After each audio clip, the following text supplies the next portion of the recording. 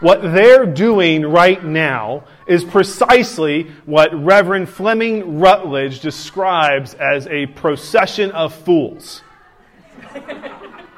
I have a footnote here if you don't believe me.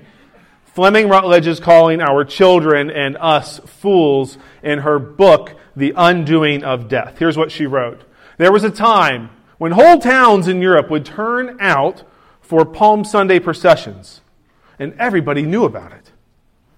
If someone were to walk through that door right now, there's a chance that that person would have no clue what we were just doing, waving our palms in the air like we just don't care.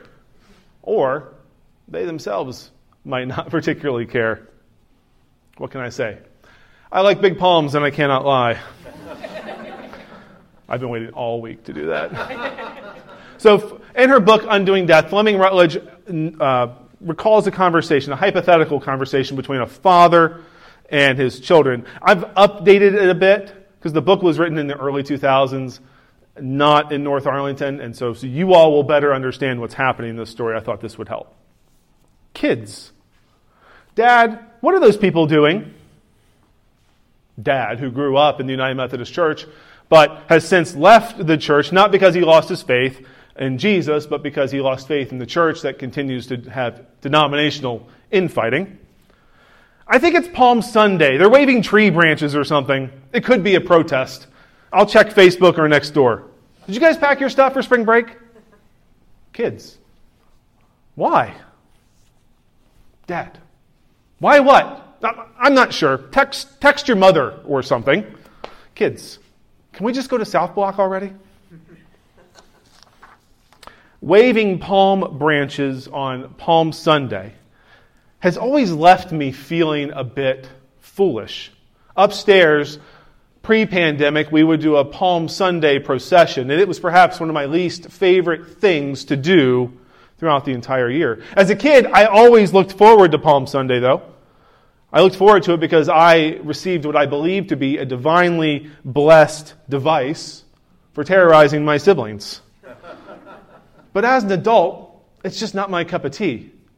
And like Ted Lasso, I really dislike tea.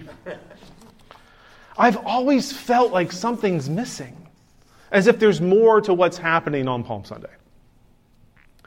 Any attempt to reenact Palm Sunday is a fool's errand. It is a fool's procession because, as St. Matthew puts it, on Palm Sunday, the whole city of Jerusalem shook. The crowd entering the city was not limited to Jesus and his disciples. Jesus, riding a borrowed burro, is not the only person entering the city for the Passover festival. There would have been 200,000 plus pilgrims making their way to Jerusalem.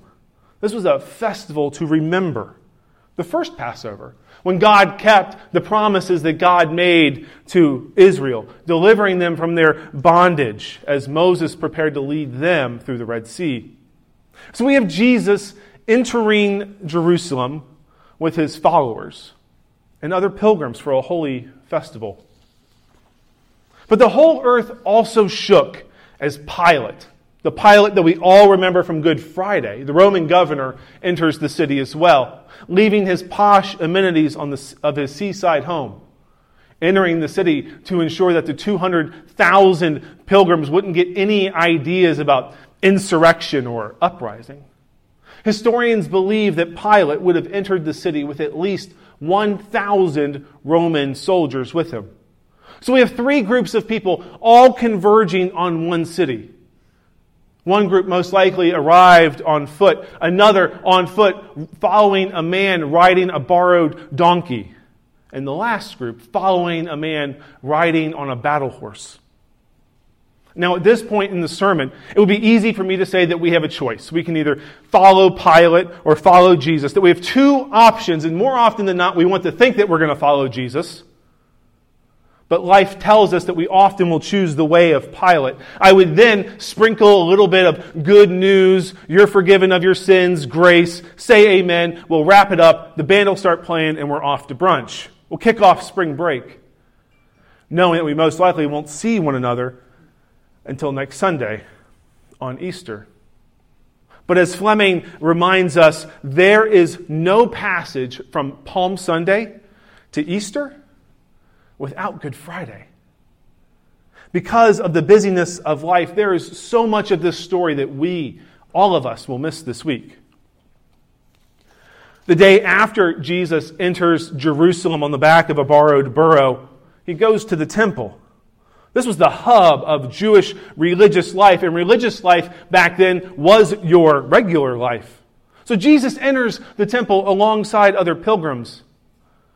And then he has a temple tantrum, and he drives out all of those who were selling sacrifices to pilgrims at an inflated rate, and the money changers. And he shouts, "This is my Father's house, but you are making it into a den of robbers." There's so much more to this story. On Tuesday, Jesus will continue his Jerusalem stop of his teaching tour, drawing even more attention away from the religious leaders.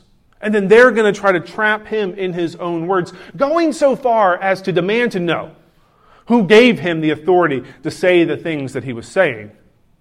And still, there's so much more that we're going to miss in this story. On Wednesday, Jesus will leave Jerusalem and return to the Mount of Olives, the place where our Palm Sunday procession began. And there he's going to teach his disciples about God's cosmic plan for new creation, which Fleming Rutledge describes as the turning point of universal history, not just human history, the history of the cosmos. He's going to offer a few parables that no one understands. He's going to say a sermon, and then the Pharisees, the religious leaders, are going to try to trap him again, asking Jesus, which of the commandments is the greatest? And Jesus is going to say to them, "You shall love the Lord your God with all your heart, your soul, and all of your mind. This is the greatest and the first commandment. And the second is like it. You shall love your neighbor as yourself. On these two commandments hang the laws and the prophets." And still, there's more to this story.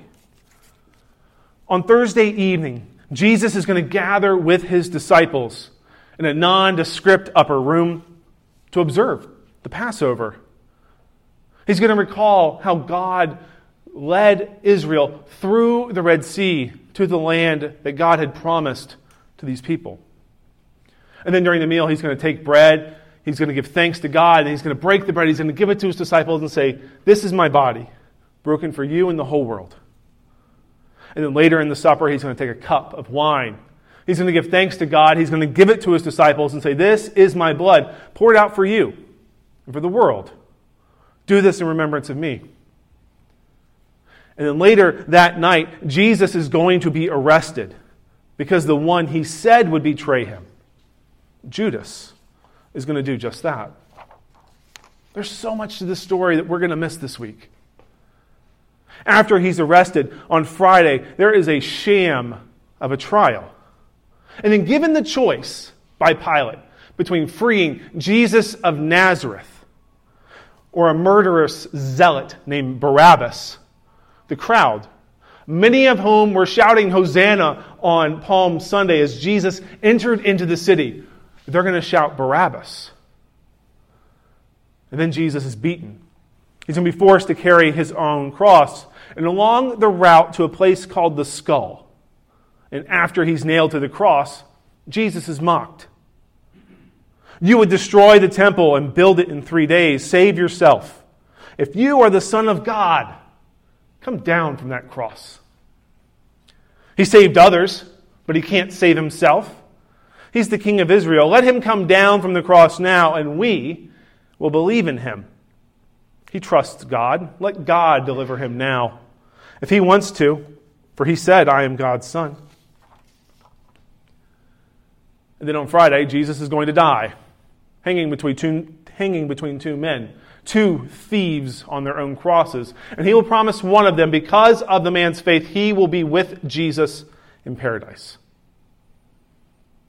In our Fool's Procession, what we miss is the entire story. Because in each stop between the Mount of Olives, Palm Sunday, and the Skull, the cross on Good Friday, Jesus is gathering all of humanity into him. the best and the absolute worst we have to offer. And the best of news is that there is no prayer or ritual that must be spoken first on our part for this to happen.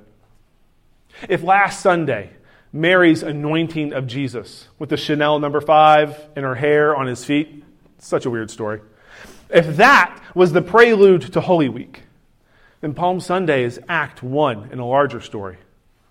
A story that all of us, whether we wanted to or not, whether we realize it or not, a story that all of us have been gathered into. Fleming said it best.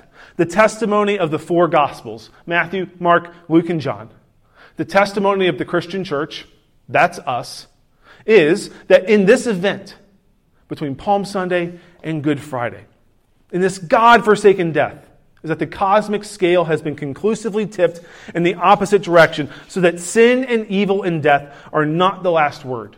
And they never will be, ever again. And that's because there's so much more to this story.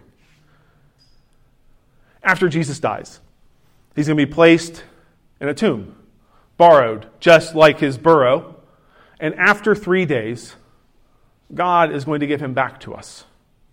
First discovered by the one who came to finish the anointing that she began in Lazarus' dining room. But that's a story for another day. Amen.